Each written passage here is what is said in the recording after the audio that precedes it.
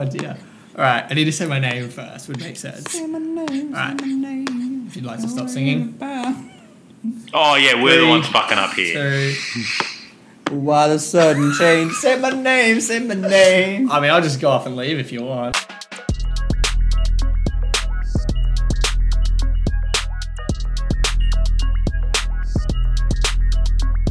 Hello and welcome back to Rear the Grid. As always, I'm your host Matt, back this week after a little hiatus.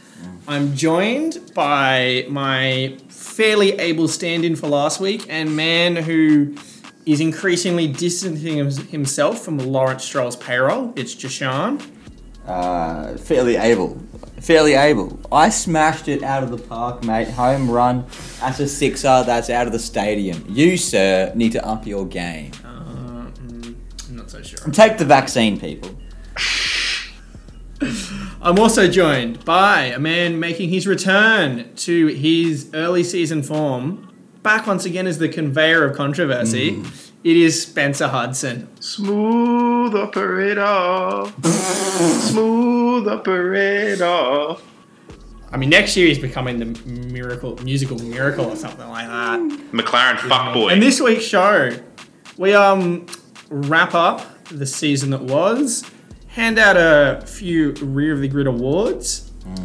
Just bring up a few points that we enjoyed, different things that we enjoyed from the season, and we return to some of our favourite early season jokes and just various tropes that we've peddled on this show.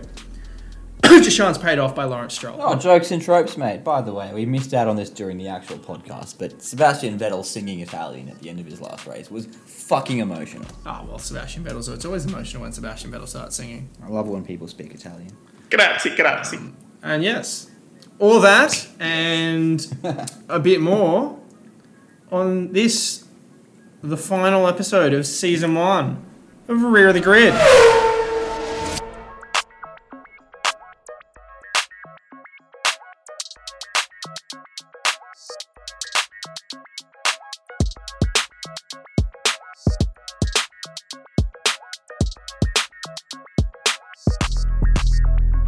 So here we are, back for a season review this time, boys. It was a good year. One of my favourite Formula One seasons in a while now, I think. Yeah, it was one of my favourite seasons to follow as well. Oh, it was one of your favourite, yeah? Would Yeah. you say out of the one season you've watched, this would be your favourite? Oh, it's definitely in the conversation. It's at the table? It's definitely at the table. It's at the table? It's at the Yeah, table. that's Yeah, fair, that's I'd fair. say so. But we'll jump straight into it. We've gone away and done much research at different spectrums, and we've come up with some end of season awards. As if you just drop a research reference. After this morning, you're such a needling little prick. I can't. Mate, you did research, didn't you? I've done so much research. Did you do research, Spencer? Yeah, fucking oath. I did research. Mate, he's been providing conspiracy theories. You know he's done research.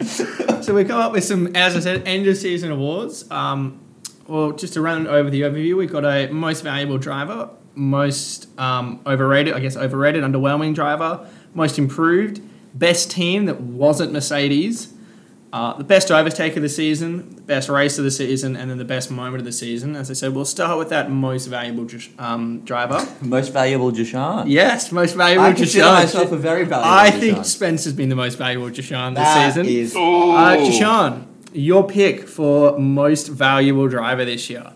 Right, so my pick for MVD, diving straight into the clear-cut winner, got to be Sergio Perez. This man, he went above and beyond this year, mate. He went above and beyond. And what really got it for me is when the whole story came out that he was being replaced by Sebastian Vettel, he didn't whine, he didn't moan, he knuckled down and he fucking drove his way to a better team in Red Bull with some superb performances. His consistency all year was amazing. I've seen some media people compare him to Alain Prost in the way he just accumulates points this season in particular. He's always up in there, always up, fourth, fifth at least, pushing for podiums. Obviously got that famous win over in Sakhir, which was superb, from going from last to first. Iconic. The tyre whisperer. He sure is. He sure is. And yeah, he carried Racing Point this year because Lance Stroll was disappointing in the second half of the season, and if it weren't for a couple of engine failures, I think Racing Point would have taken P3 in the constructors purely just on his work. So I think in terms of value, you go Sergio Perez. I think I'll just jump in. I think Perez is obviously one of the names that would have been in everyone's mind for this kind of pick. That's where I went as well. I won't say the other guy I was considering for it just yet. I'll wait to see what Spence had to say. But I think I echo everything you just said on Perez, Jashan. I think just he showed his worth in this sport for just about a decade now. But this year he really took it to another level. There's so many standard performances of just really good drives to consistently be the best of the rest. Probably almost more than any other driver this season, I think. And if he wasn't, and probably the bit that set him apart from other guys is even in the races where he wasn't best of the rest, he probably had more races where he was almost best of the rest than anybody else. A lot of guys had, Ricardo and Charles did a lot of being best of the rest, but had some real lows to go with it. He would have gotten points in every single race were it not for the engine failures. Yep. I believe. Spencer, have you stuck with this trend, or have you gone elsewhere in your most valuable driver? I went elsewhere. I consider the trend bucked. I looked at it in terms of, like you do in most professional sports, of like, most valuable player, most valuable driver is which driver, gave their team the most amount of worth and, overachieved for them. And while Perez is a great pick, it was hard for me to consider that because Racing Point have offed him for next year. So with that in mind, like looking at it as who was a guy that, was in a car that was constantly impressing us with how well he was driving it, learned from his mistakes throughout the year. And for me, it's got to be Charles Leclerc. I think without him there this year, Ferrari's season would have been a monumental failure. Having a guy like Seb Vettel, a four-time world champion, who was just mentally checked out and didn't want to be there, Charles really took on a massive leadership role in that team. And despite the season that they had, he still finished with 98 points in the championship for the 8th best driver in a car that was easily, we could say for most of the year, the 6th or 7th best on the grid. If Sergio Perez is the tyre whisperer, then Charles Leclerc is the shit box whisperer. Oath. I'll give you that. But 2 moments for me took Charles out of the conversation. Gee, I wonder what 2 moments would it be. Could they both have occurred at the third or fourth corner of a racetrack? The opening lap? Yeah, there was a bit of a moment where was it Bahrain or Sakhir? Shit. It was Sakhir. It was Sakhir.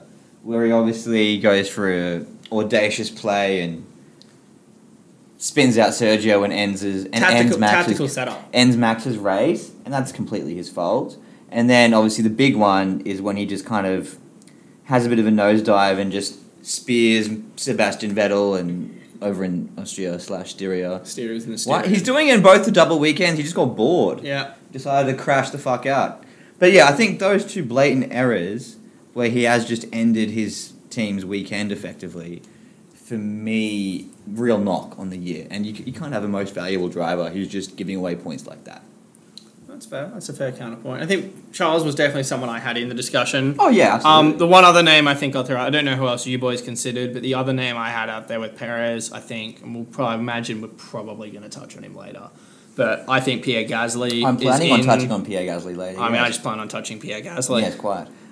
Pierre Gasly, I think, is someone who deserves to be in this conversation as well. Obviously, if you talk about... Kvyat brought a lot to that team as well down the stretch, but obviously, between the race win and everything, Gasly brought so much to that team, and we think we'd all probably agree he was, certainly the first half of the season, I think we all would have had him probably as the driver of the season. He was a little bit quieter in the second half, and that's where I think you can make obviously Perez had a really, really strong run home, and Charles continued to do just great shitbox whistling. So I think that's where and actually there was also Turkey, where he locks up at the end there and loses it. Shit job. You can't have your MVD doing shit jobs, Spencer. Come on. Yeah, but he was doing it in a shit job car. That is very true. That is very true. His engineer thought he did a pretty good job. Yes, it. Yeah. That brings us on. The other one I'd put in there is Daniel Ricciardo. Yep, I think Danny Rick definitely up there. Really great season for Danny Rick. A good bounce back from honestly the last couple of years, but particularly last year. That takes us on to the most underwhelming, or I guess overrated, driver of the season. We'll lead with you this time, Spencer. The mud. Mud. I again didn't want to, poke the dead horse that is Alex Albon, because all things considered, I think he still had a pretty good season. I'm going to go Esteban Ocon. It's almost like it's odd to me that he isn't given more scrutiny and more criticism because of how little he's done with what he has. And yeah, he got a podium this year, he got a second, but that was a race that, was just a monumentally insane race in terms of where people started and where people finished. But you go back to the start of the year and, that classic line of, Esteban Ocon would be driving really well right now if the car behind him wasn't the same colour as him. And throughout the season, he's just like, he was always on the faster compounded tyre at the start of the race. And the only thing that he seemed to do really well this season was to hold Daniel Ricciardo up, who was often on the medium or the hards to Esteban's soft or medium, and just could not get any pace out of the car. And in a season where Daniel Ricciardo was leaving and you want to sort of make your mark on the team, outside of that podium, he just languished in no man's land. He just didn't do anything that you would expect of a guy that was a former Mercedes test driver and coming into Force India had a big rap about him. And it just seems to be the same thing where he's very like snidey. He doesn't like any sort of competition to his teammates, yet anywhere he's gone, he's been consistently outdriven, whether it be Sergio Perez at Force India or now Daniel Ricciardo at Renault. And I wouldn't be surprised if next year Fernando Alonso, with a 3-year hiatus, finishes better than him in the championship next year. I wouldn't be surprised. 2-year hiatus, sorry.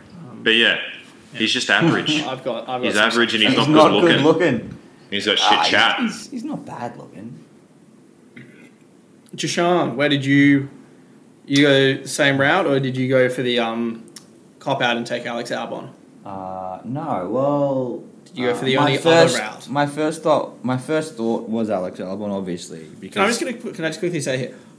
Completely forgot about Albon when it came to this. I looked through the table. I was like, yeah, that's the thing. You forget about Alex Albon because he's already out of your mind. He's fucked off. Spencer he won't said be coming Alex, back he didn't go Alex Albon. I was like, oh yeah. He won't be coming back. Yeah, Alex Albon was soon. fucking shit, wasn't he? Completely forgot about him. That's a fair shout, but at the same time, he is a young driver with minimal experience, and we all can kind of agree that he was put into that car too quickly. There are a couple of experienced drivers that I wanted to focus on a bit more. Valtteri Bottas, you guys know how I feel about Valtteri Bottas.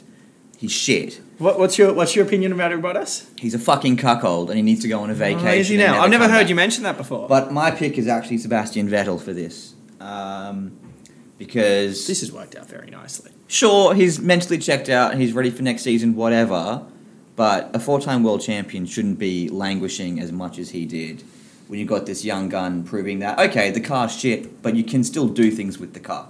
And alright, maybe Ferrari are building the car more towards Charles's liking, but we also saw in Turkey that Sebastian Vettel, when giving it a fair shake, can still put in work. And he just wasn't for most of the year. That was my second pick, was Vettel. Yeah. I agree with that. And to me, that's disappointing and a little bit underwhelming. Yeah. I'll just say, just happily here, I wrote down two names, boys, and was still trying to toss up between the two. And those names were Ocon /Vettel. So, happily, I can now cast the deciding vote here. Okay. And I think it was Jashan sort of points to agree with him, Vettel, but I think it was because of the mentally checked outness. Like, obviously, Vettel, in many ways, that is the definition of underwhelming because we know what Vettel could do. We saw it at times. But I think, I just don't, it doesn't bother me quite as much because I do think if Vettel had given a damn, he would have put in a much better that. And I don't think there was a reason for him to give a damn. No, it's fair. So I'm going with Ocon because having been a little bit out of the Formula One game for the last few years, more just keeping a loose eye on it, not really watching races and stuff like that, I hadn't really seen Esteban Ocon. I was aware of it, but I never really saw Esteban Ocon's first go around in F1 with the Force India and that. But I'd heard good things. Everyone raves about this Ocon kid. He was one of the, he was like the next in the line to like that Mercedes spot. He'd outshone Pascal Wehrlein and seen him off, and it was, could he get there? And obviously George Russell's cropped up, and that's all died in the water. But, I had some expectations. I thought, it'll be interesting to see what this Ocon kid can do.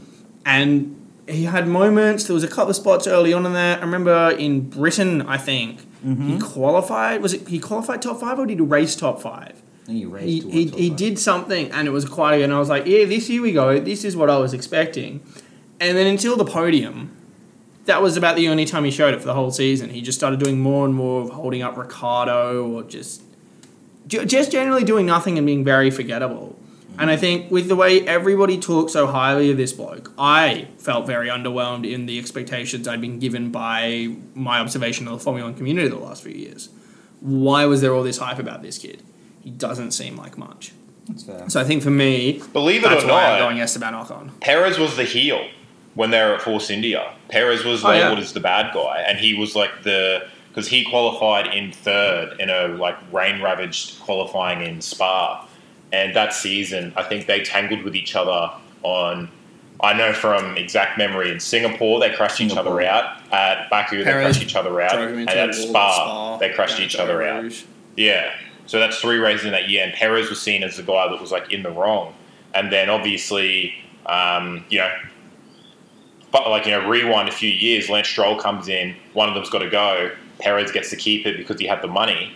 And then he went from being the bad guy to now, he was the good guy in the face in all the drama that happened this year. And Ocon has just it's so weird with who you're driving for and what your expectations were. Because if you look at him compared to, and nothing against Danny Kvyat, let's compare the two of them. You would say that Ocon has had better performances for the last year, maybe 2 years, than what Kvyat has.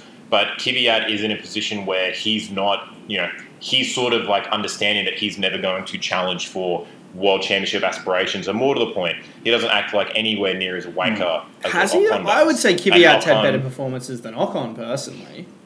Second half of this season. Oh, no, yeah, in the past, for sure. Not even in the last 2 driving years. with Red Bull, Kvyat's getting podium podiums, last stuff like year that. was, again, in a whack-ass race, but somehow Kvyat's more podium... impressive than Ocon's podium. I feel like even though it was in that whack-as-fuck wet German race, I feel like Kvyat was a more legit podium than Ocon's was. As a firm member of the Kvyat crew, I can confirm that Danny Kvyat will be challenging for the 2022 And I World think title. I would say Kvyat's had better results because Kvyat is in a much worse car and has at times overproduced in it, where Ocon, apart from his absolute best results, all of Ocon's other results are doing what you'd expect from it, all worse than what it should be doing. You heard it here, folks. Audi are making an F1 team. Danny Kvyat will be their star driver, and he will win in 2022. Fact. Also, Esteban Ocon provided our best show title of the season with the classic Spencer pun, Esteban Not On. Iconic. Oh, no, that's an award we should have had. What was our best show title for the year? I think you'll find it was I bought a car company to sponsor my Formula 1 team. That is a good one. We've had But we must digress and move on. I will take us on to the Most Improved Driver Award, and because this is one that I'm very, very decisive on, and I have a feeling I'm pretty sure you're definitely going the same route as me. I'm going to assume Spence probably is as well. So instead of launching straight into it, I'm just going to ask you two boys, did anyone not go Pierre Gasly for this? I wrote down Pierre Gasly. I'm voting for Pierre Gasly. Spencer, did you go elsewhere? He just wants trend equals bucked once more. The trend is now that Spencer is consistently trying to go for left field options. Yes. That is, so the trend is not bucked. The trend is trended. That's fair. All right, well, Jashan and I, we can get cracking on Pierre Gasly and that. I think I'll be interested to see where Spencer's gone. I'm trying to even speculate who else it could be. But obviously, let's focus on the man. Yeah. Pierre Gasly. I think that's the thing. To me, I don't think there's anyone else you could really maybe a Norris or something. But I think Gasly's come from a much lower floor. Gasly was at, I think Gasly's climb back starts 2 races before the end of last season in Brazil. But I think up until that point, he hit, after being the wonder kid coming up through the junior categories, had a good sort of first year in Toro Rosso. Then got thrust into that Red Bull seat, very fresh, and hit rock bottom when he got dumped after a Spa, I believe it was, or just before Spa, I think. Yeah. He obviously then had some decent results in the Toro Rosso in the back half of the year, and then obviously hit a new level when he came, admittedly in a race where a few guys at, but he came P2 and he out-drag raced Lewis Hamilton down the main straight in Brazil. And from there, he just brought that form into this year. And as I said, I think he was probably he was just about, for me, the easily undisputed driver of the season for the first half of the season. Definitely cooled off since his win in Monza. But he's still just, there's so many drives that Pierre Gasly, whether it was obviously the right place, right time, but still brilliant defending from Carlos Sainz, and a brilliant job of just checking out initially as well to build up a gap in Monza, whether it was his comeback through the pack in Spa on alternate strategy, and he's had a couple of other ones like that as well, I know. And the thing, Monza may not even be his best drive. Probably not, Spa, without a doubt. Like, he was off strategy at Spa, and he got fucked over by the safety car, and he still came back to P8. And then, he got top sixes at Portugal and Bahrain. They were both just brilliant as well. You know what I mean? Like, it's just been good all season. And yeah. He drove with swashbuckling exuberance. He did. He did. He really did. Always happy to make a bold move as well. Oh, yeah. And executed them very, very well. Absolutely. Beautiful rehabilitation story. And what, he won at Monza almost a year after being dumped by Red Bull. Yep. I think. But, and yeah, he's kind of in the same situation that Sainz was in the past. He's kind of too good to be in a junior team, or a junior program, quotation marks. Having dragged AlphaTauri over 100 points this season for, I don't know, has that happened before for that team? I don't even know. Don't believe so. Like, there's rumours that he goes to Renault in a couple of seasons. We'll see what happens. But yeah, just brilliant, superb. So Spencer, where did you go for this? Was it? Yeah, It'll be Lando. It'll be Lando, surely. Like I understand. Like it was really difficult for me to go between both Lando and Pierre. I think that they both had exceptional seasons. Obviously, the highlight being Pierre Gasly's win at Monza. But the thing that got it over the edge for me for Lando was that Lando was in a position with way more pressure, and his team was fighting for third in the constructors.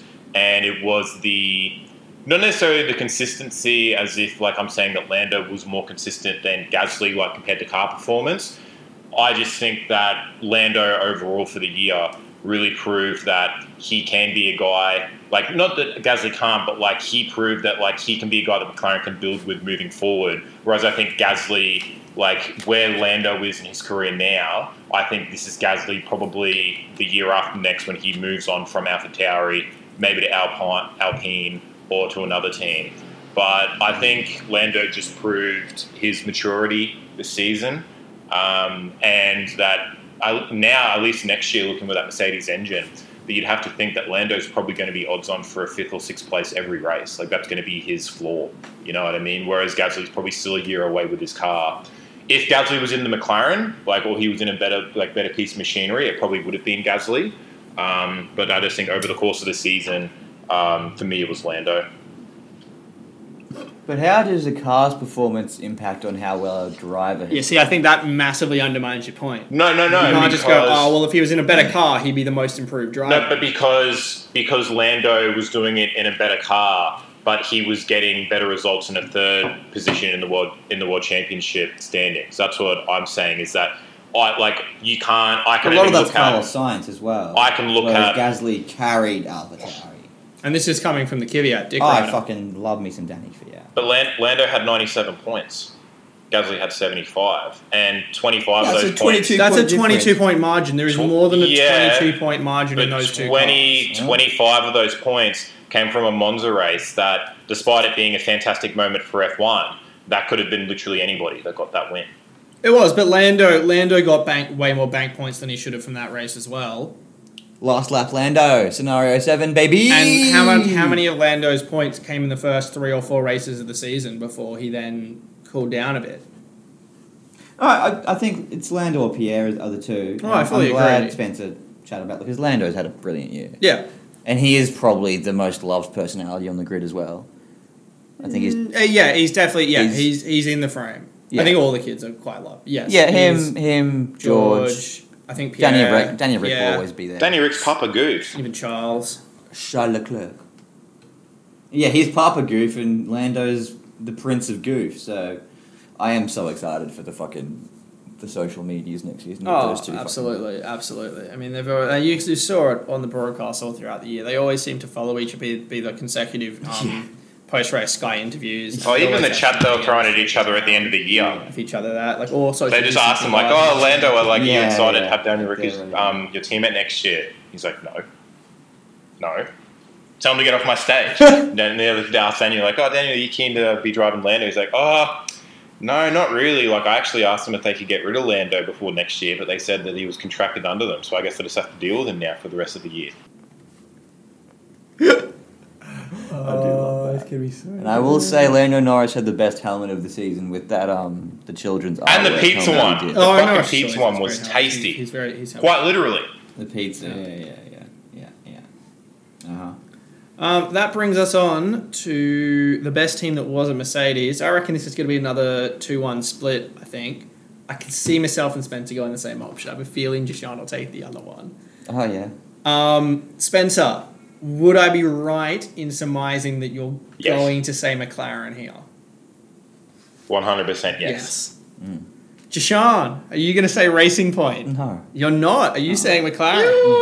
Oh, we have unanimous agreement, boys. We have all taken McLaren for the best team, not Mercedes. I wanted to go Racing Point, but you can't vote for a team who A, got docked 15 points for copying someone else's brake ducts, B, fucked Sergio Perez out of a podium with blatantly shit calls, and I mean... You know what I'm hearing, Spencer? My heart's with Racing Point. My heart's with Aston Martin. I think Daddy Stroll might be running out of cash. Yeah, because this wasn't the tune we were hearing at the start of the year. Because he's putting all his money into his law defense from Nikita Mazepin's dad. That's such a weird one. So to point out that Lawrence Stroll didn't outbid Mazepin's dad. That's what he's bothered by. He reckons he had the highest bid, and they still gave it to Lawrence Stroll. They're embroiled in a very heated law battle. So why is McLaren the best team of the season other than Mercedes? Well, I think, okay, so if you look at, obviously, take Mercedes out of the equation, realistically, your option, you eliminate Ferrari straight away because they were way below where you'd think Ferrari are. The other two Ferrari-powered teams and Williams, just two backmarkery to ever be in the discussion. So that leaves you with McLaren, Renault, Racing Point, AlphaTauri. Am I correct? Red Bull. I think Renault, I think we'd all agreed by the end of the season, after their really good mid-season form, did really tail away down the stretch, and that takes them out of it. Red Bull, Red Bull, I think you eliminate Red Bull because... that's the thing. Verstappen was incredible, but I think we all acknowledge that that car that they made this year was a fucking bitch to drive, and it's only because Verstappen is Verstappen that he was able to get that out of it. And it's not as bad as Albon probably made it seem. But very they had an tricky interview car with to operate. is it Marco? What's his name? No. Yeah, and he said that the car was like very tricky and was very. Variable depending on conditions, where they're talking if the winds were slightly different on a different turn between Verstappen and Albon, that was causing massive issues in downforce. And overall, for the entire year, the car, normally they're a car that prides itself on its aeros and its chassis, but this year coming out, they were saying that this Honda engine was actually going to, turn some heads, and it did. It definitely did. You looked at the performances AlphaTauri put in, and then some of the performances Red Bull had on particularly power-driven tracks. And my biggest thing as well is that I was looking at it from an entire team perspective, so not just what they were racing and how they were going on the track, but what they were doing in order to put their drives in the best position. And you may as well, it wasn't even Red Bull racing, it was Max Verstappen racing, because that's all they cared about. And when you're completely negating one of your drivers, you're setting yourself up for failure. Yeah, no, agreed. And so that leaves us with three teams. Racing Point, McLaren, AlphaTauri. That's the thing. I obviously joked about Jashan holding those opinions, but I do think Racing Point at times made really, really questionable strategy calls, particularly with Perez, which with all the other circumstances going on, made it hard to not be like, are they trying to intentionally make sure that, Lance finishes ahead of him. And there was even one of the Hulkenberg races where they seemed to pit Hulkenberg at a weird spot, and that even Stroll finished ahead of him. Perez came out and said that the engine that he was using for his Sakir race that he won, that was the engine they had in the car for Abu Dhabi, and that was an old engine, and that was the most unreliable engine that they had left without incurring a penalty. And they threw that one into Sakir just to hope that it stayed together, and luckily it did. But the engine before the race in Bahrain, that one as well was the second most unreliable that they had left. So for that last bit of the season, they were just throwing shit into Perez's car, just hoping that everything would work out. And you could say that it did to one point because they got that race win, and that was just a fantastic moment. But the two issues either side of that just make you question, how do you negate those things moving into next year? Because obviously there are engine regulations and how many units you can have. But what happens if Aston Martin is fighting for second place next year in the constructors? Are they going to come up with the same issues moving forward? Because if you're having to use two old engines in the last 3 races, you're going to have more situations where the engine blows up rather than it squeaking you away for a win. So I don't know. They need better guidance, and maybe they're going to bring some people in. But yeah, what we thought Racing Point were going to be from race 3 to where they finished, we were all thinking they were going to run away with third place. And it looked like they were. In many ways, and they underwhelmed. Yeah. So I think, that leaves you with two very credible options: AlphaTauri, McLaren. I think AlphaTauri probably punched above their weight more than any other team this year. Yep. Obviously, with that race win, what do they end up with in total points? 100 and something. AlphaTauri. Yeah. 100 and something. 100 and something, which I think would be obviously scoring system has changed, but I'd be interested to see, even in that Vettel year, whether they would have got to that number of points if it had 107. the same scoring system. It's probably easily their best ever season in their history, I think. 24 points behind Ferrari, almost 100 points ahead of Alfa. And so obviously that was markedly impressive. There was plenty of races where they really were. Spencer, why did you big boys go with McLaren? But best team that wasn't Mercedes. Well, like I was saying with Red Bull, you want to kind of look at everything that the team's doing. And in the social media-driven world, I think McLaren's game is pretty strong. Obviously, the relationship that Lando and Carlos have is a reflection on the working environment that they have around them. Everyone there looks to be happy. The engineers love both of their drivers. Zach Brown has done an amazing job in letting them sort of be themselves while also making it clear to them that they still need results and they still need to race hard. And then bringing that point into Zach Brown is how he's turned that team around since 2017. And even just look at the photo of Carlos Sainz's 2 podiums and the amount of sponsors that he has on his suit in Brazil compared to how many sponsors he has in Monza. Zach Brown has just gone above and beyond to get McLaren back onto the right track. And also as well, at this point, we think that having a Mercedes power unit, unless you're a Williams, is probably a good thing. And they've got that locked up for next year. And then you obviously can't take away from the fact that they've lost Carlos Sainz, which is a massive loss. But I think at this stage in their careers, I think Daniel Ricciardo is a better option to have in that car for next year that will push them to more, hopefully more race wins, and you'd have to believe more podiums.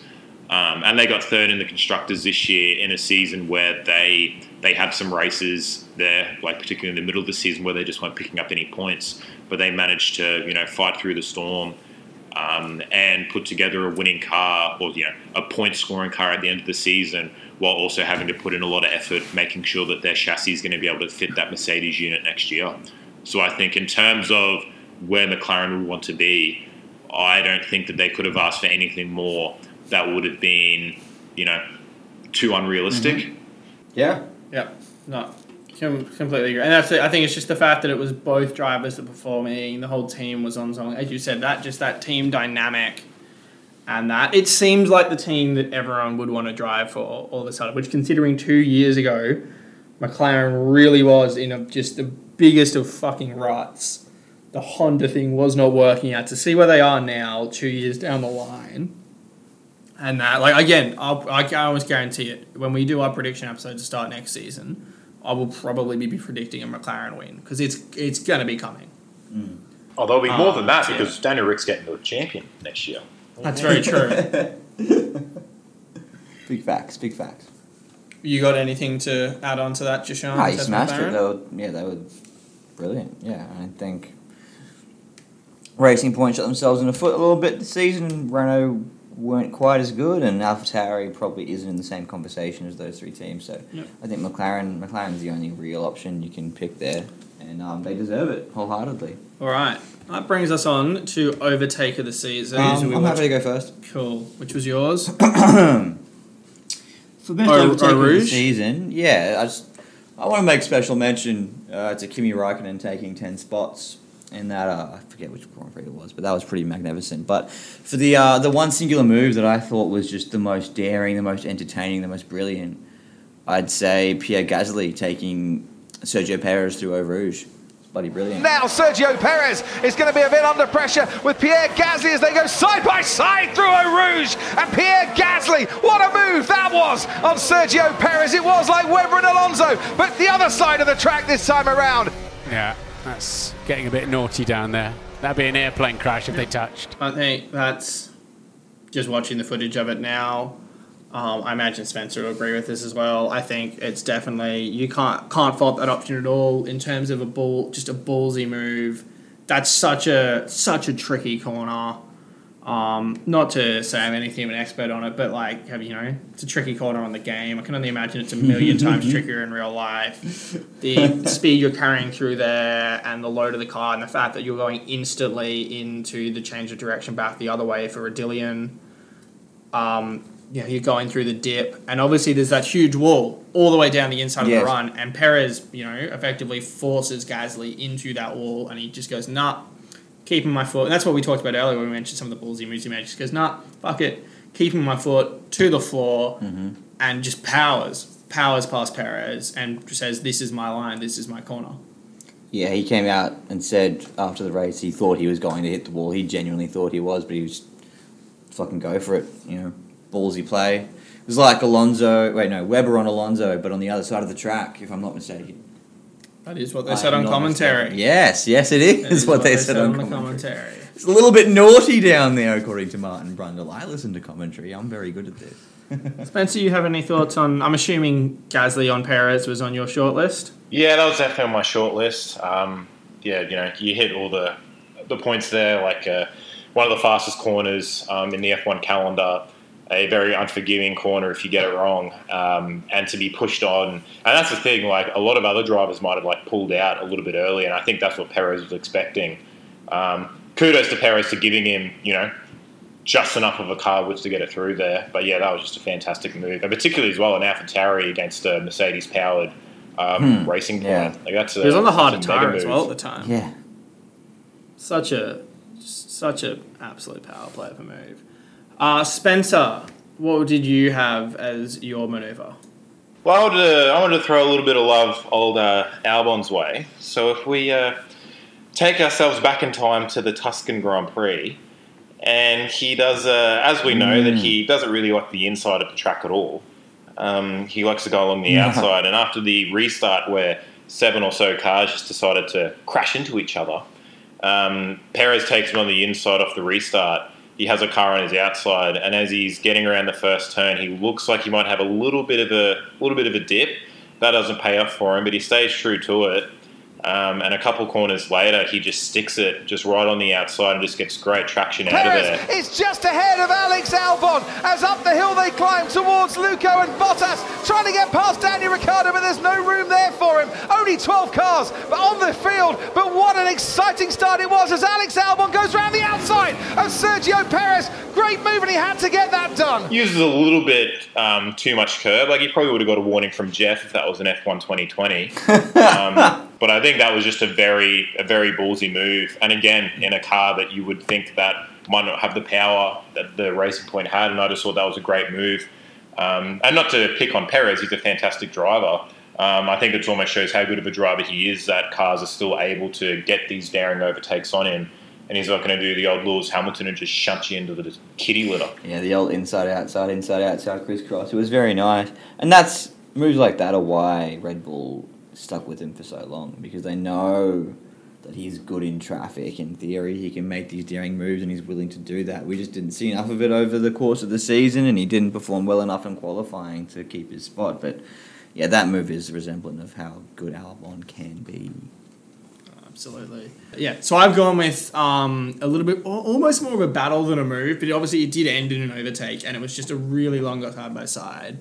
I'll let the commentary team take us through it, but it is Perez on Esteban Ocon in Portugal. Here goes Sergio Perez on Esteban Ocon. He's alongside the Renault. Has to run out wide. Ocon gives him enough space to do that. And now they're going to fight it out like Raikkonen and Sainz did a few moments ago. Ocon stays in that 5th position then. And Perez will chase him all the way down to the hairpin. No DRS here, of course. Can Perez get past Esteban Ocon under braking? He's just ahead but has the long way round the outside there. And Ocon might be able to fight this back again. They are now going wheel to wheel over the crest. Perez on the right hand side gets the inside line for the next turn. Still Ocon won't give up the fight. Eventually he has to, because Perez just has a better line, and Sergio Perez up into 5th place. So I think from memory the battle starts off down, I think the main straight. Perez gets the DRS run on him and plonks himself. Ocon takes the inside line. Perez has to go the outside. Sits the entire way around the outside of him through that initial sort of couple of right-hander complex. Can't quite make it stick. Ocon sneaks back across in front of him and holds on. They run down to the next corner, and Perez goes to the outside again, puts himself on the outside of Ocon, drives about level to him on the outside around a double apex left-hander. They go the length of the next straight, and then with the double apex right, and Perez finally pushes his way through. But they spend almost like half the lap, basically, side by side with each other, wheel-to-wheel racing, and Perez finally getting it done. From memory, what was another one of his very good drives, obviously, he got, again, as he seems to do this season, spun early on thanks to Verstappen, and then had to produce a recovery drive for good points. And I just thought, yeah, it was one of the best battles of the season, and then it ended in a really good move as well. So yeah, for me, that was the option I went with. Yeah, there's one thing Ocon is good at, it's his defensive driving, and you saw that there. Yep, without a doubt. And Portimao was also a track that proved to be sparse in terms of overtakes. Like a lot of people are calling it Catalunya Mini. No, that was Imola, wasn't it? No. I thought Portimao did have overtakes. People liked it because it looks pretty, but it was also very much, it wasn't a lot of overtaking. I thought it was a decent There were some good moments, but not a whole lot of superb moves. And Perez kind of proves there, just gets it done. Fair enough, yeah. Just gets it done. All right, that brings us to the Cricket captain. brings us to the best race of the season. I think there's obviously a few contenders around for this, but I will start with you, Spencer. What have you gone with for your race of the year? This one was tough for me. A few shortlisted, and how I went with my moment of the season impacted how I went with this one. But for race of the year, I got to go Turkey. Bloody good options. Absolutely considering it myself. Yeah, good race. I think it had a little bit of everything, really. Obviously, in qualifying, we saw Stroll and Perez go 1-2, so there was already a little bit of, anytime Mercedes don't look like they're the fastest on the track, there's always a little bit of more interest or a bit more drama that can be associated to the race. You had Verstappen nearly been in the car early on into the wall, trying to get around Perez on the outside. Then you had the changing conditions where it didn't look like it was going to be, like it looked like it was just too wet to get onto the dry tyres, but then it wasn't wet enough, so you saw the guys constantly in the straights, going off onto the wet line, trying to keep the tyres cool.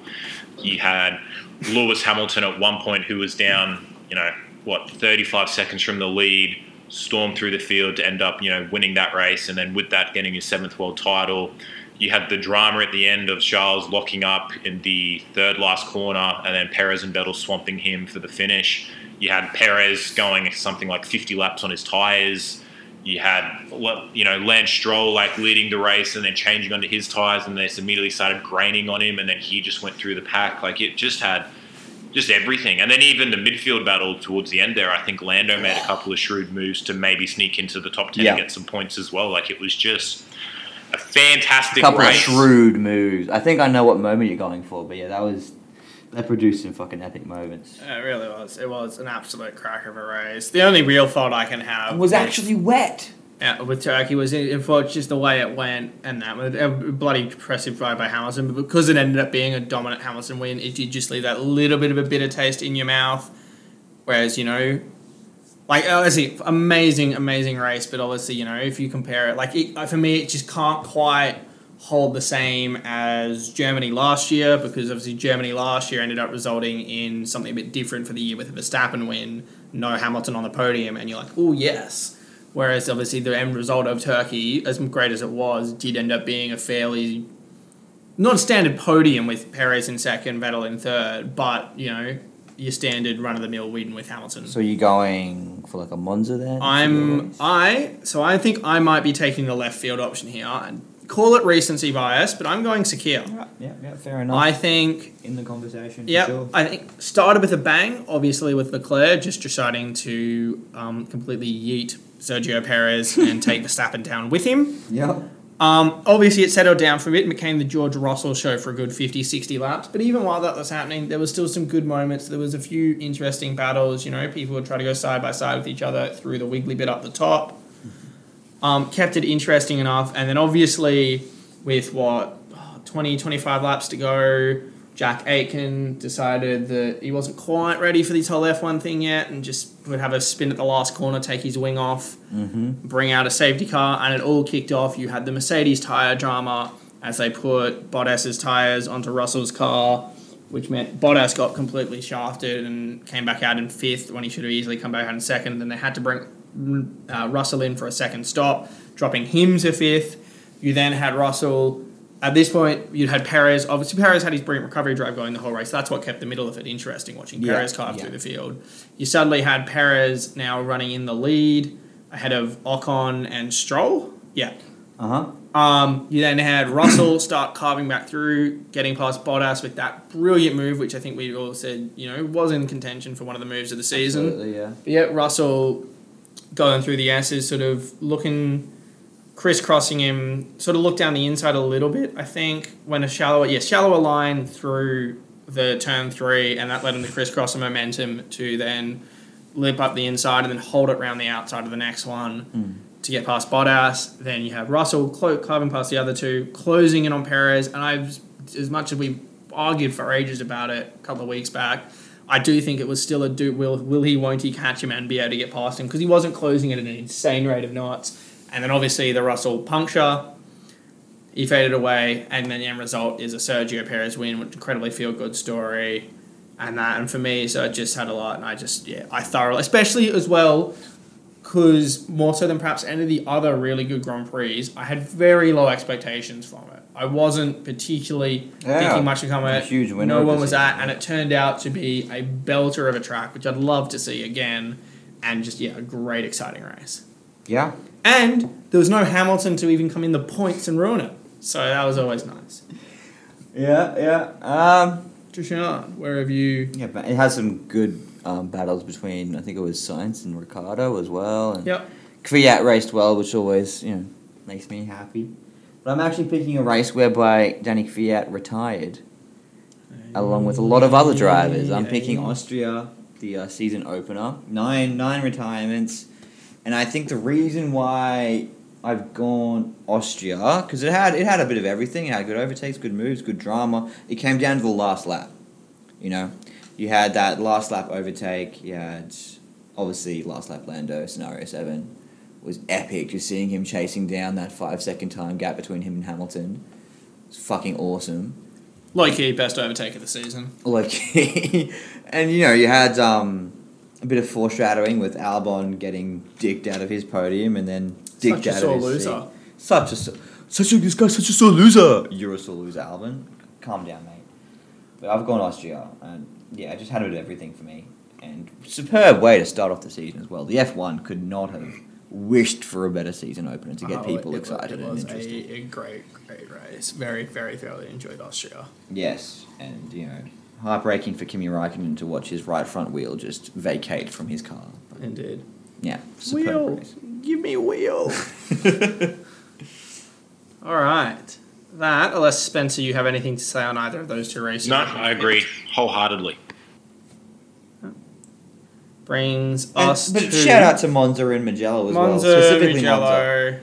Some superb races this year. Yeah, no, there's been some very, very strong contenders. Nürburgring was a lot of fun as well, I thought. The British races, I thought, both had some really interesting. That's actually where I runs. thought you were going when you were saying the retirement. And Kvyat Ratari. I was thinking you were about to say the British GP, and then you pulled a little sneaky on us. I in did. Austria. Yeah. A lot of contenders this season. A lot of contenders, absolutely. So that brings us to the moment of the season. I'm going to start with you, Sean. Straight on to me, mate. Straight on to you. Fuck. Well, there are some fucking epic ones.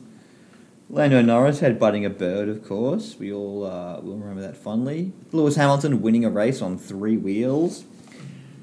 A few emotional ones as well, but I've gone more the serious route. And I've gone that first camera shot of just Romain Grosjean safe and okay in that ambulance is for me the best moment of the F1 season, just to know that, he did not pass away in that ridiculous fireball that we all saw. So for me, that, thank God feeling of relief is my best moment of the F1 season. I think that's a very, very reasonable answer to give. It was certainly one I was considering myself. The whole crash, I think, could be considered one of the moments of the season. That's just everything surrounding that was such a key moment in not just this season, but the history of F1. Yeah. Spencer, I'm speculating based off your pick of race. As well as you sort of seem to tease a little bit what your moment of the season might be. So let's go ahead and hear it. It's got to be Monza. It's got to be Pierre Gasly getting his maiden victory in F1, and just that whole podium in itself was a podium we'd never seen before. And that's the thing I was tossing up between Monza and Turkey, is that they were both such great races. But in terms of the moment, I think the moment for me is that photo after everything's done and Pierre Gasly just sitting on the top step of the podium with the champagne bottle in front of him and the trophy, and just kind of looking down, just soaking it all in. And the last 24 months that kid has had, it was just such an awesome feel-good moment to see it all finally pay off. Yeah, it was just fantastic. So when you said that my race choice defined the moment that I picked, I thought you were going to go for Lewis Hamilton winning his 7th championship. No. So I was thinking Monza was going to be my best race, but then the race itself wasn't as crazy. We had the red flag, but then after the restart, it was still pretty standard. But then it was a good moment for Lewis getting his 7th, but it was, when the season ended last year, you pretty much were aware that it was going to happen this year, whereas that Gasly win was a pretty big shock to the system. And the last 10 or so laps with Sainz trying to catch him down was just great racing, because it was two cars that actually had genuine strengths and weaknesses that were different to one another, and two young drivers who were just absolutely trying to send it. And like you were saying, Matt, Hamilton was nowhere near anything, so there was no chance that he was going to goof anything up. Yeah. Yeah, when Sainz is I'm going for this win, and then toward the end, I think he got DRS with a lap to go. He got DRS with a lap to go, I think. Yeah, I think so. He's so fucking close. I'll be honest. I went the same moment. I sort of was tossing between that or Perez's win at Sakhir, and I think because I went with Sakhir for the race, I'm also going to go with Monza, Pierre Gasly's win. I just think there was just that little hint more of emotion and that, and I don't know, Pierre Gasly's arc, and that whole podium had so much as well, because Carlos Sainz, I think, was the more impactful P2 as well, probably, because he was obviously really excited to come P2, great for the team of that, but you could obviously tell, I don't think there was any real devastation from Ocon to have not won in Sakhir, because he was nowhere near Perez. But for Carlos Sainz, you had that real thing of, obviously, I'm really happy to be second, this is my best ever result in Formula One, but as he said, he wanted that win. Yeah. Yeah. And you could see that That win. was awesome. And so, yeah, I think Monza as well. I will just say, because obviously spent that, in terms of like more smaller things that, I think for me, in Austria, that last lap Lando scenario 7. Yeah. And then the following week in Styria, those two combined of his just moves towards the end of races. So obviously, scenario 7, making up the 5-second deficit on the final, 2 laps, I think, on lap or 2 on Hamilton, and then the week after, making up 3 positions in 2 laps to come from, I think, 6th. So sick. Yeah. And just to go back to Lewis Hamilton winning a 7th championship, there was a moment at the end, because obviously Vettel, that was his only podium of the season, where Vettel's like gone over to Lewis and congratulating him, and just like so much greatness in one photo. You know what I mean? That was nice to see. And it's always fun Was to anyone see else him. in that photo? Sergio. Yeah, exactly. Sergio That's just fucked off. I just wanted to check whether it was you can only see the 2 of them in that photo. Or, Yeah, there's I agree. the one Sergio photo. Perez, there's a greatness, It's the greatest of all time, like Vettel and leaning Vettel over and Hamilton. and dapping him up. Yeah. But that was even just a great Yeah. podium as well. Like 3 guys that That was awesome. like Deshaun spoke about it early in the pod. The tire whisperer that is Sergio Perez, and the number of laps that he had on those tires was, I think, absolutely crazy. Because also as well, like when Stroll went in and then he had the graining problems, Perez took a massive gamble, because pretty much if for every lap that he didn't pit, he was on older tires, and he just said, you know what, stuff it. Like, I'm just going to try to hold this out for the rest of the way. And he said that if he had one more lap, that Vettel and Leclerc both would have taken him. And to see Hamilton, Perez, and Vettel on the podium, I think that could potentially be a podium next year that we hopefully see more often than not. Absolutely. I think that'd be, and especially, and that's the thing, like three top guys that are now going to be driving what we think are going to be top cars. Like, that could be so much fun. So much fun. Absolutely. I think just a few more honourable mentions, because the season was chock-a-block full of superb moments. The Antoine Hubert, I guess, remembrance that the F1 put on was really done well, I think. Really impressive. And then for a more light-hearted route, just Lewis Hamilton downing a shoey. Yeah. The unhygienic fuck. Dan Ricciardo forgetting to do a shoot at his first podium. Yeah, it was good to see Dan get up there a couple of times as well, just for the Aussies out there. And you know what? Fuck it. Piastri as well, getting his dub down in the level. Yep. And just quickly, before we move on to a few other talking points, I would like to mention Nico Hülkenberg coming back for some fucking really good feel-good moments as well, a couple of times this season. Got to mention Big Nico.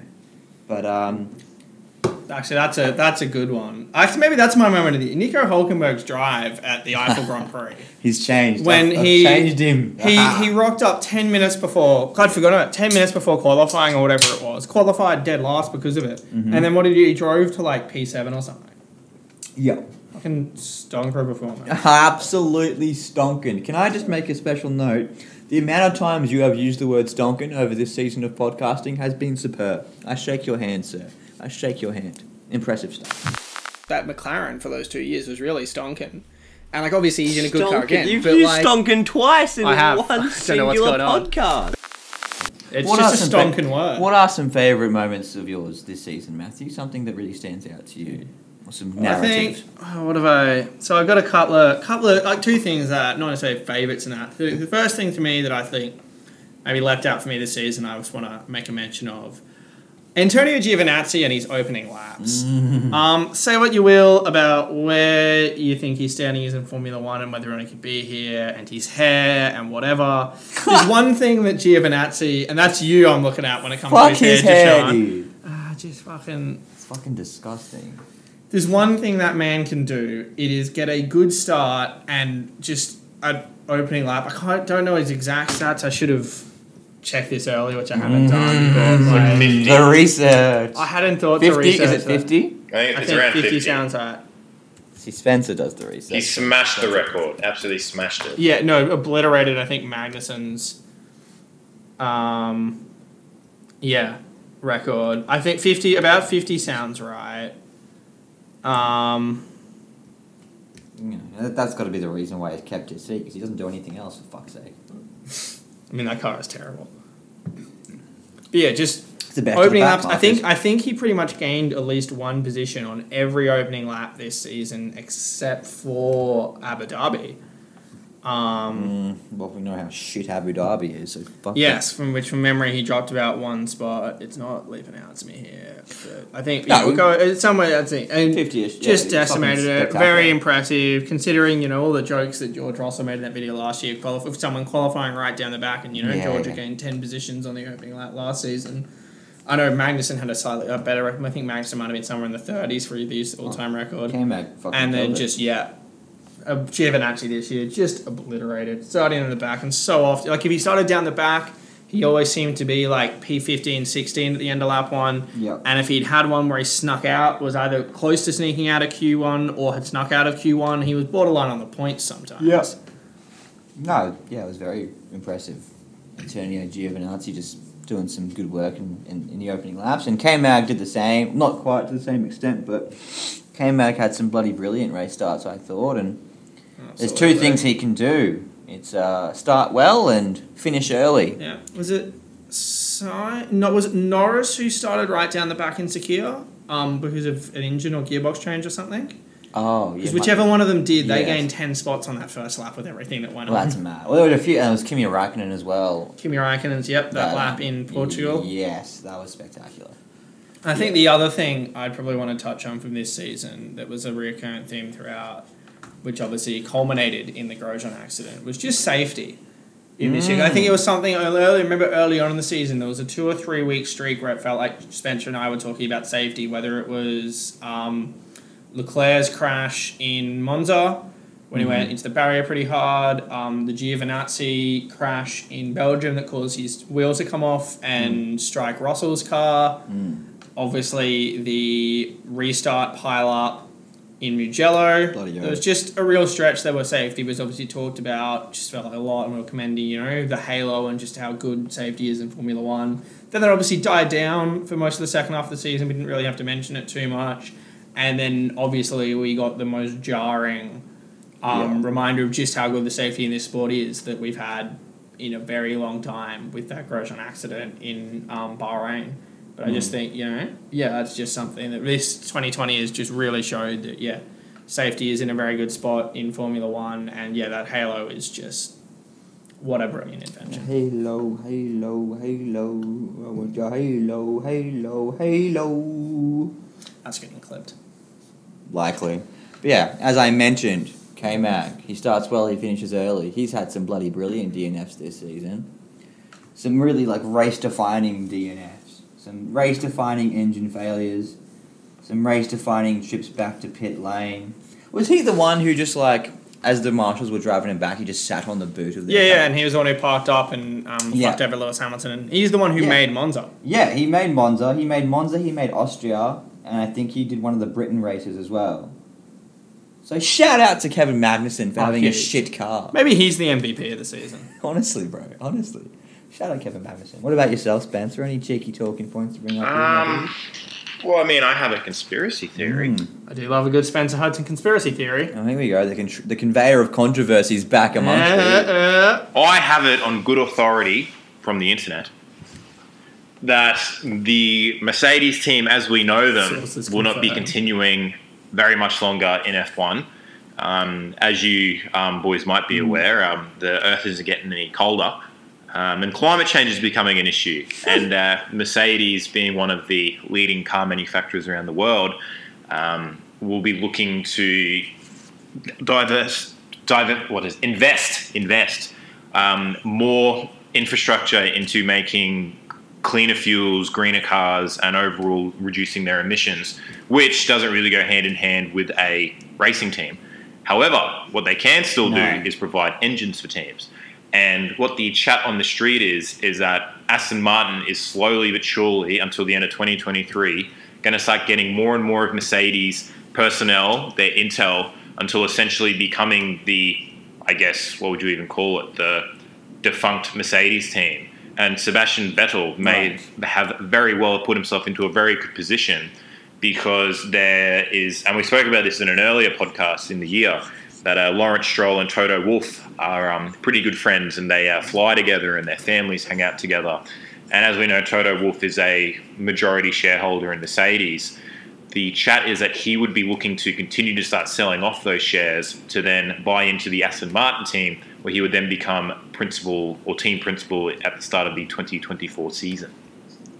Shove that up. Okay, my stocking will remain shoveless because it's nice and it all theoretically fits, but Mercedes have just recommitted to Formula One. They've just signed this new deal. When's the Concord Agreement run to? Because they're in the sports at the end of the Concord Agreement, which I thought was maybe like 2027 or something. I'm not sure, but yeah, they've just committed to the Concord. They've just gotten new investment from this company Ineos, INEOS, who are directly involved with the Formula One team itself. Got equal share with Daimler and with Toto Wolff. So they're all Toto Wolff just re-signed for 3 seasons at least. I don't see why Mercedes, who, again, they cited the Formula One's commitment to environmental concerns, because the Formula One are trying to be a bit better in that regard. These new changes are going to make the cars a little more eco-friendly. They've committed to being properly eco-friendly by 2030, which is a similar time frame to what Mercedes are aiming for. So I don't really see why Mercedes would be getting out of the sport that they've had so much success in, now that they've just got this fresh set of investment. It's more the fresh set of investment for me than the success, because to a certain extent they've had so much success, there isn't a lot for them to really do anymore. So they're not proving anything anymore by being here. It's particularly, that's the thing. I'd see them coming back as a manufacturer. Maybe you feel like once we get to like 15 years time, we're up to another big step forward in technology, and then they come back and say, hey, look how good we can do this. But they've won 7 straight titles, 7 straight drivers titles, 7 straight constructors titles. They've helped Lewis Hamilton become the most successful Formula One driver of all time statistically. Mm-hmm. They've said, look at this, we are better. And every single year they've obviously had the best engine. They've said, look at this, we are better at building hybrid engines than anyone else on the planet. Yeah. How fucking good are we? They don't have anything left to prove. Oh, but they've dominated the hybrid era. That's the thing. We're eco-friendly. No, I agree. Fuck, what the fuck was that? I mean, and also... So Toto Wolff's kids play around with Lance Stroll and Lawrence's kids. Alright, sure. I hang out with my cousins, but I hate them all.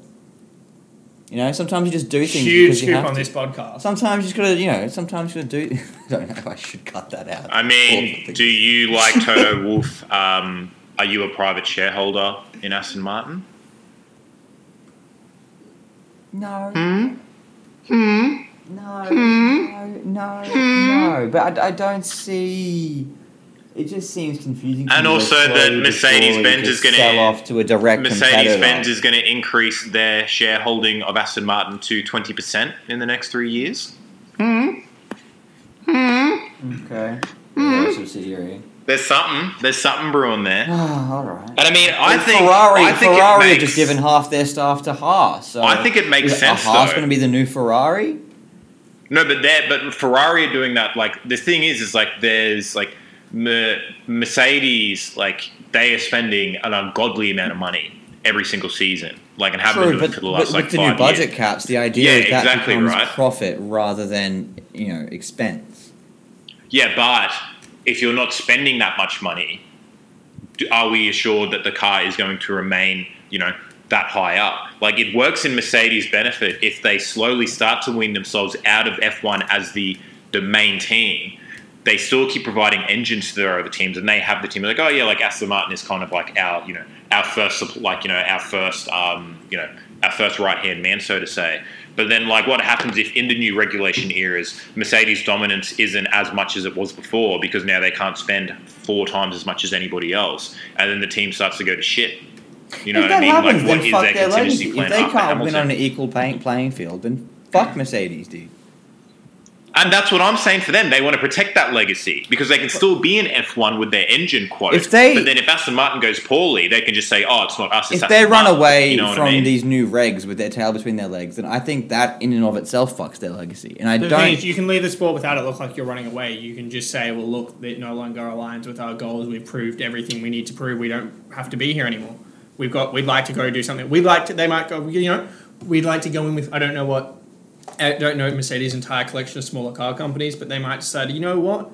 We're sick of Audi fucking dominating in endurance or rallying, we're going to switch. We're going to set up a proper endurance program and go after Le Mans, or with one of their subsidiary brands or something that I assume they have, we're going to go try and conquer WRC. What if, because there's rumours of this happening, what if Audi set up an F1 team for 2022? Do Mercedes then stay in to win the rivalry? Possibly. That is quite possible. But maybe, that would be an inch. Yes, I think that, could change the dynamic. I feel like Toto Wolff is a guy who's obsessed with greatness because he is great.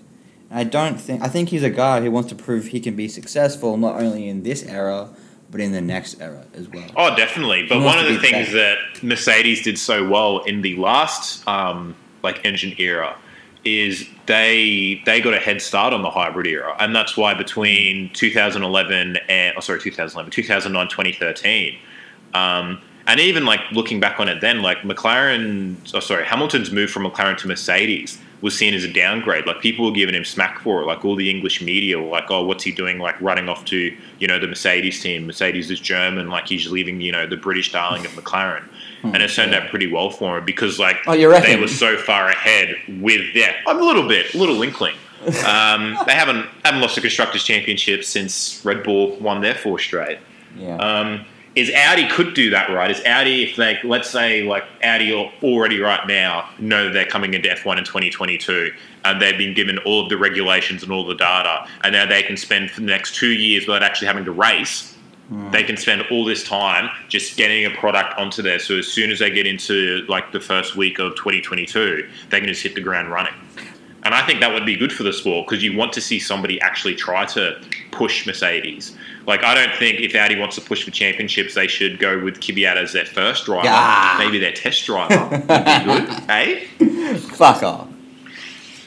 But I even just like that these new regulations that are coming through are making these, it's at least giving us some kind of, hope towards a future that it isn't just going to be Mercedes running away with it every single year. Point.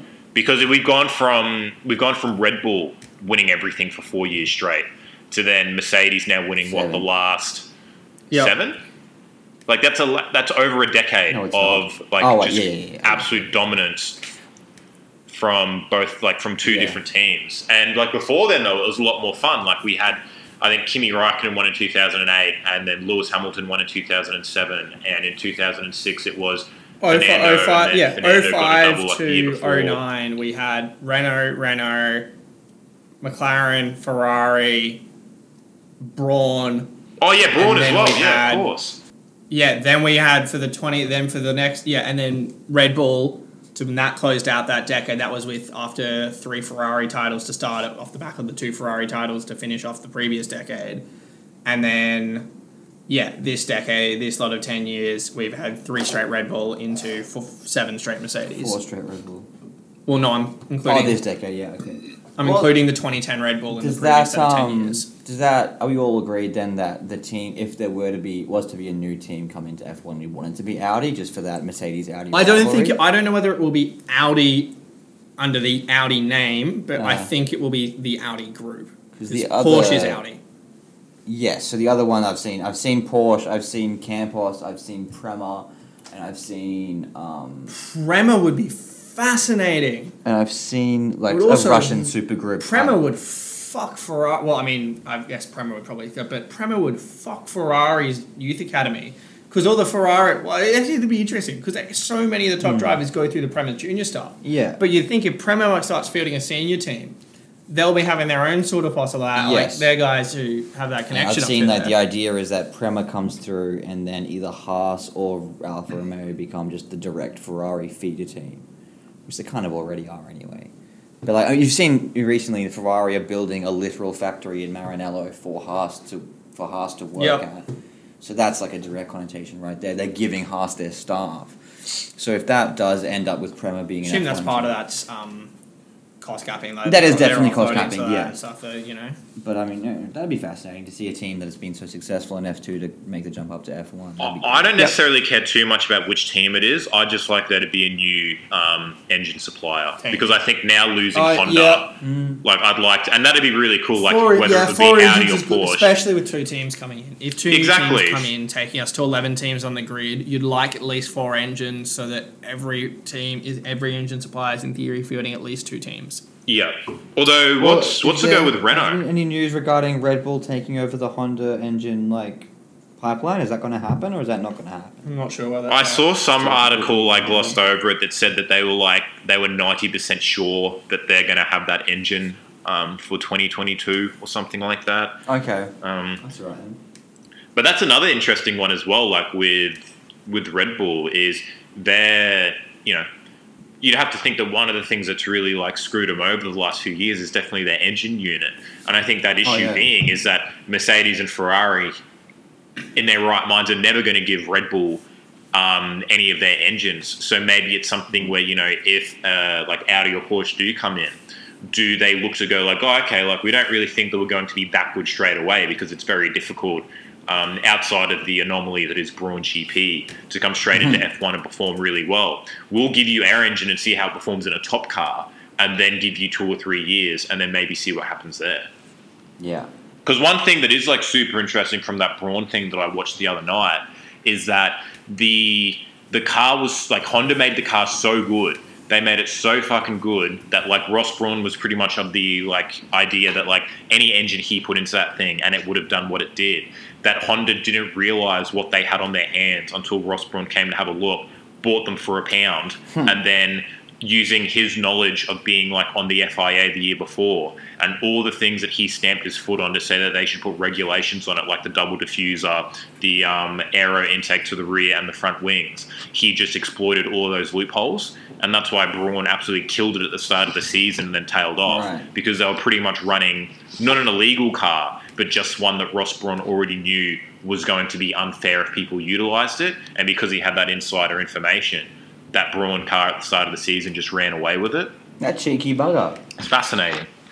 That Honda sold the team for £1 and they already had a car that was pretty much ready to win championships. I don't know whether, but they just... If you boys haven't done it, or if anyone listening who's, here listening because they love Formula One more so than us, Jensen Button's episode on the Beyond the Grid podcast, when he sort of talks about that transition. And I think any of the people who were involved, I think Ross Braun's interviews on it as well, anyone who's involved in that Braun GP project, fascinating to hear how that all played out and what their expectations of the season were, where they thought they were going to be to where they actually were and everything. I can confirm that our most devoted fan, my mum, has learnt a few things listening to our podcast. She now understands that tyres are important and that Alex Albon is bad. That's what she's picked up. That's amazing. Uh-huh. Oh, dear, Either you boys got anything more to bring up and touch on? Martin Brundle looks good in a scooter. And Carlos Sainz looks good in red. Oh, doesn't he just? I don't know whether I've actually seen the pictures. You haven't seen Carlos Sainz in red? Oh, you're going to have wank content. He looks for so next much month, better mate. next to Leclerc because he's Leclerc makes him look more tan. Oh, man. Yeah. Oh. yeah. Arrgh. Is there actual non-photoshopped image? Is there? There's him in the car. Yeah, there's them with a a photo with Bonotti next to a Christmas tree. Benotti. And an engine. Sorry, Benotti, the biscuit. Mattia Binotto? I think you're looking Binotto is what you're looking for, mate. Mattia Binotto? Yeah, that's the one. Not the biscuit. Yeah, Binotti. could have been a biscuit. Yeah, no, he does look good. He does. He look looks good in red. doesn't he? Yeah, He he does. does. As if Binotto still has his job. Fuck's sake.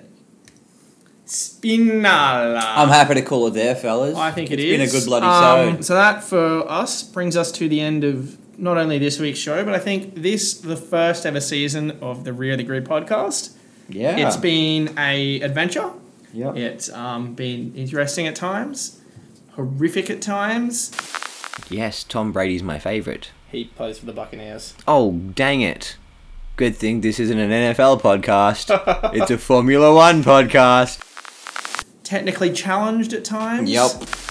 All right, let's get this intro in so this fucking computer of Deshaun's doesn't blow up. Yeah, that's literally. But totally technologically challenged. Yep. But we are also all technically challenged here too. Or But for the last Spencer, time- especially with regarding his beer pong Indeed. form. Jesus. My what? I was more concerned with his F1 form. Yeah, fucking. Oh fuck! I was not legally able to drive. I was under the influence, and you had like half a beer. I'm not legally able to drive ever. Yeah, well, all right, we'll run it back. I've been practicing the last We'll few run it days. back. I'm gonna smoke you. I'm gonna fucking smoke you. Shout out to the only driving podcast that is hosted by two people who cannot drive and one person who is typically too drunk to drive. Yeah, we have fun. But for the final time, I've been Matt, joined by Jashawn, Yep. Spencer, Grazie. and this has been Rear the Grid.